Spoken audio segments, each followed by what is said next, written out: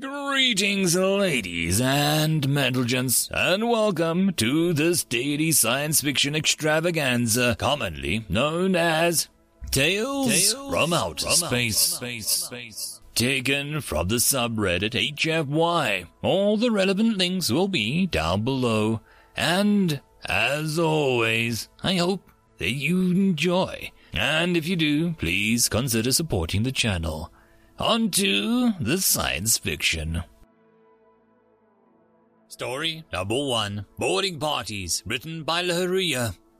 Mr. President, how do you propose to build up a navy before the Klaxons arrive in orbit around Earth and blockade us until we die of starvation or agree to their terms?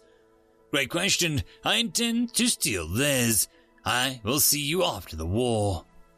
Unlike most of his friends, Jackson's nerves were always calm before a mission, except for this one. Probably because missions didn't usually entail hurtling oneself through open space towards a bunch of pieces of metal with guns that did not want him there. Jackson knew neither why he had proposed this plan nor why anyone had agreed to it, but right now he was wishing they hadn't. Omega Team, you are go for launch. Repeat, go for launch. Before his nerves could tell him not to, Jackson deactivated his safety lock and pushed off the moon, just as his friends did the same. And days or hours earlier, his comrades had done on Mars and various asteroids under merchant ships scattered across the inner planets, all timed perfectly to arrive at the exact same time on their targets. As he floated through open space, his squad mates silent masses nearby, he realized that for the first time in years, he was completely alone. His radio was deactivated to avoid detection, and there were no lights on his suit, nor that of any of the others soaring through the void beside him.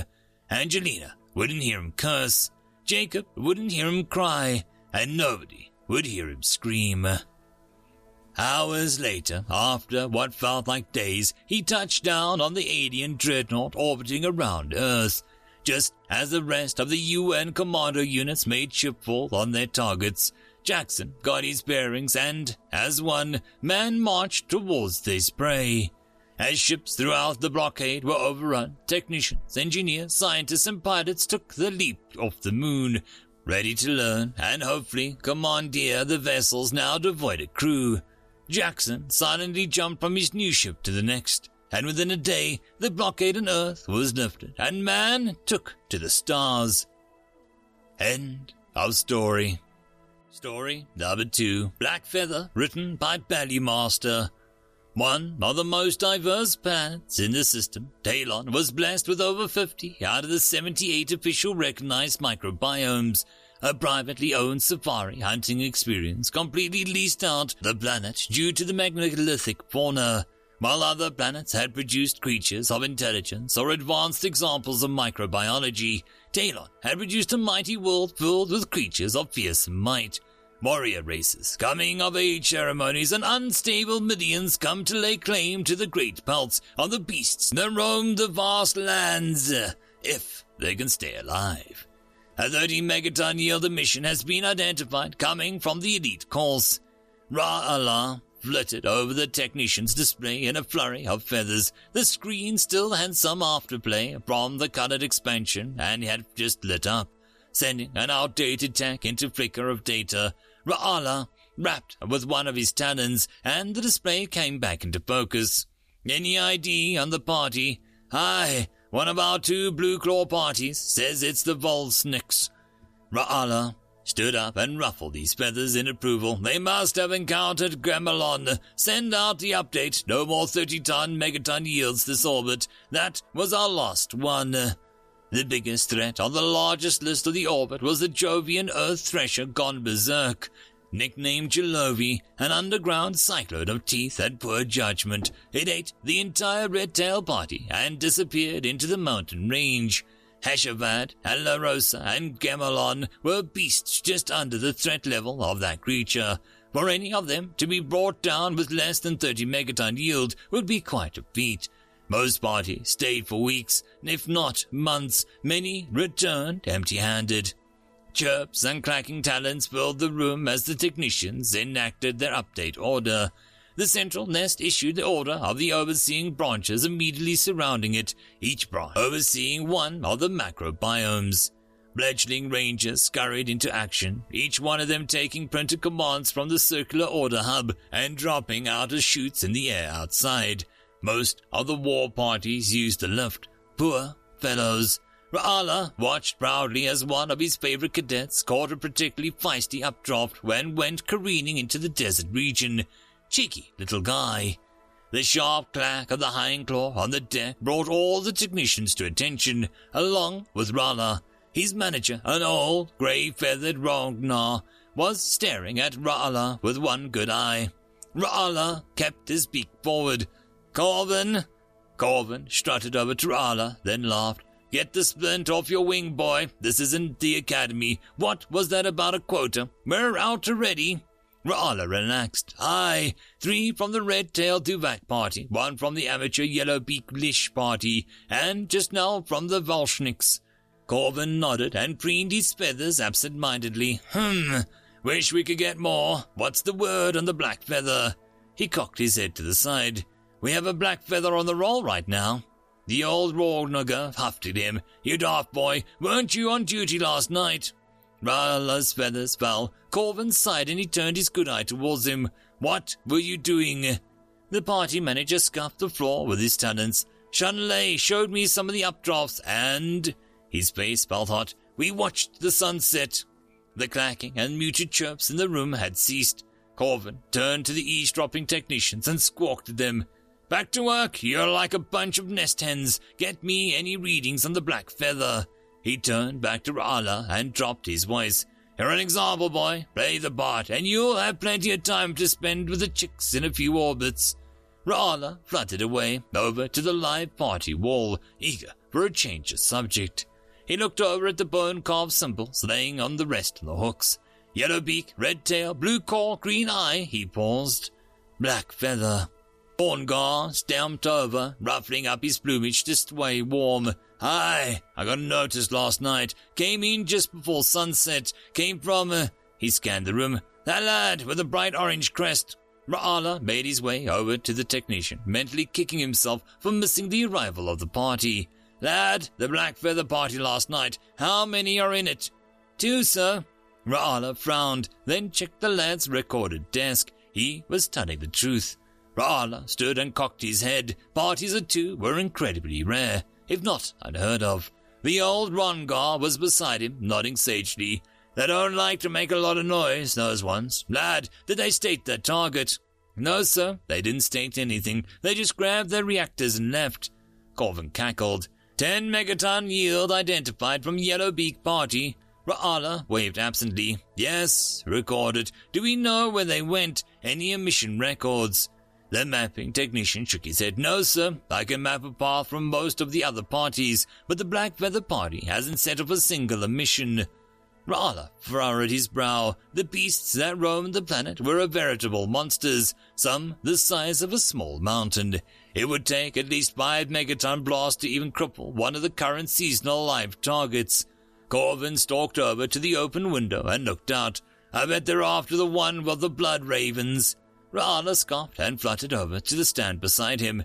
"There haven't been any recorded sightings of them in the past few hundred cycles." "Doesn't mean that they're all gone. Remember when we thought the Kara too was dead? Didn't even think about her until she broke from the ground with a whole new brood." He was forced to agree. However, it was too far-fetched. Even if there were still some alive, the blood ravens were the most cunning and agile of all hunters, an apex predator on a planet. They were inspiration for the whole operation. He looked over at a single black feather hung high above the others' trophies and a live party wall, where the parties were required to submit proof of their kill. That one artifact was the one proof that the blood ravens even existed. Ra'ala ruffled his feather. "Doesn't mean they'll get one. I think they'll be out in a few weeks, and be back in a few Tynak skulls and something along those lines. No stated target suggests it's a luxury hunt." Corvin didn't say anything. The sun lowered as he managed his technicians carefully under the watchful eye of the superior. Emissions were recorded, party locations tracked, and target claims established. Twilight had just taken hold of Central Nest when the mapping technician called out, "Sir, I have a proximity reading on the black feathers." Ra'ala turned, confused. "Range?" The technician looked confused. "It says they're within 100 meters. That doesn't make any sense, though." Ra'ala turned to Corvin. "I was serious about us needing new equipment." The lift opened, and the two beings stepped out. One held a reactor, and the other one held a chipped and gnarled tooth the size of his forearm. He couldn't tell the difference between their bodies and their camouflage, mottled paints covering their bare torsos, and the scattered collection of local flora and seamlessly melded to their bodies in all directions. Some type of mesh crisscrossed with the chests, arms, and pants into which the plants were woven. Ra'ala would have thought that two clumps of underbrush had somehow gotten into and turned on the lift if it wasn't for the two sets of brown eyes staring at him. Ra'ala didn't quite know what to do, and was relieved when Corvin approached the hunters. "Have a good hunt, lads." One of the bushes removed his hood and nodded. Ra'ala couldn't tell if it was a rotund face was painted or not. It was so dark. Tight, curled black hair clung tightly to the being's scalp, and its eyes stood out in an abrupt contrast to the tone around it. The being set the reactor on the ground as Ra'ala came to. "Did it malfunction? We didn't record any emissions." The human shook his head. "Too loud. Spokane?"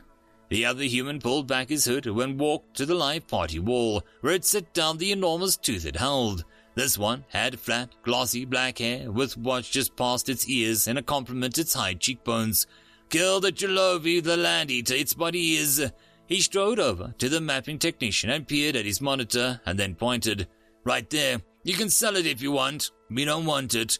Ra'ala struggled to comprehend. Sold to the right private collector or museum, a properly preserved Javodian earth thresher could fund the genesis of a small colony. Why don't you want it?" "Too much trouble. Got what we came for." The bee walked back over to his companion. "But how did you get it? You didn't utilize the reactor." The human stared at him. Then one of them, with the longer black hair, pulled something from his back, a length of something. Be it wood, metal, or some alien alloy, was almost the length of the human's outstretched arm and tied together at both ends that bowed it out, making the shape of a half-oval. The human pulled out a stick and had 3 feathers attached to it and the side point on the other. These placed the cord on the device and pulled back in a swift motion, pausing, and then reversed the action and returned the device to the holster on his back. "Reactor's too loud. We hunt with a bow, not bombs." Corvin patted Ra'ala on the back. "Best not think about it too much. Let's send out the retrieval flock to collect the Jalovi. I bet it went down in under 5 shots." Ja'ala stood in stupor. Had these two truly taken down a 70-plus meter earth thresher with their tiny sticks? It was beyond implausible. It was inconceivable. Small arms fire was ineffective, as was everything up to the point of heavy kinetic barrages or megaton emissions. The beast barely had any weak points, and even then, the humans were heading to the lift, stoic and cold. Ra'ala shook his head as what they'd said earlier finally filtered through. "Wait, what did you come here for?" The dark-skinned one paused, then pulled out a cloth from the holster on his leg. Unfurling it, he gingerly lifted the contents of that for Ra'ala to see. Corvin chittered excitedly. "I told you, lad." A dark, half-meter-long feather slowly unfurled and glinted in the twilight. Glossy black with a bright crimson interruption that jarred the senses. The feather was an epitome of primitive beauty. Perfectly parallel barbs put his own plumage to shame, while the quill reflected a high and polished chrome. It was too pristine to be real. His throat went dry. "Did you get it?" The human gently rolled the feather and returned it to place. "Of course not. Only a fool would do so." Ra'ala stood perplexed as the lift began to close in front of the humans. He had many questions. Why had they let it live? Why even come to hunt it in the first place? Why did they want the feather? Would they sell it or lock it away? Yet he couldn't ask a single one. The lift shut, and then the humans were gone. End of story.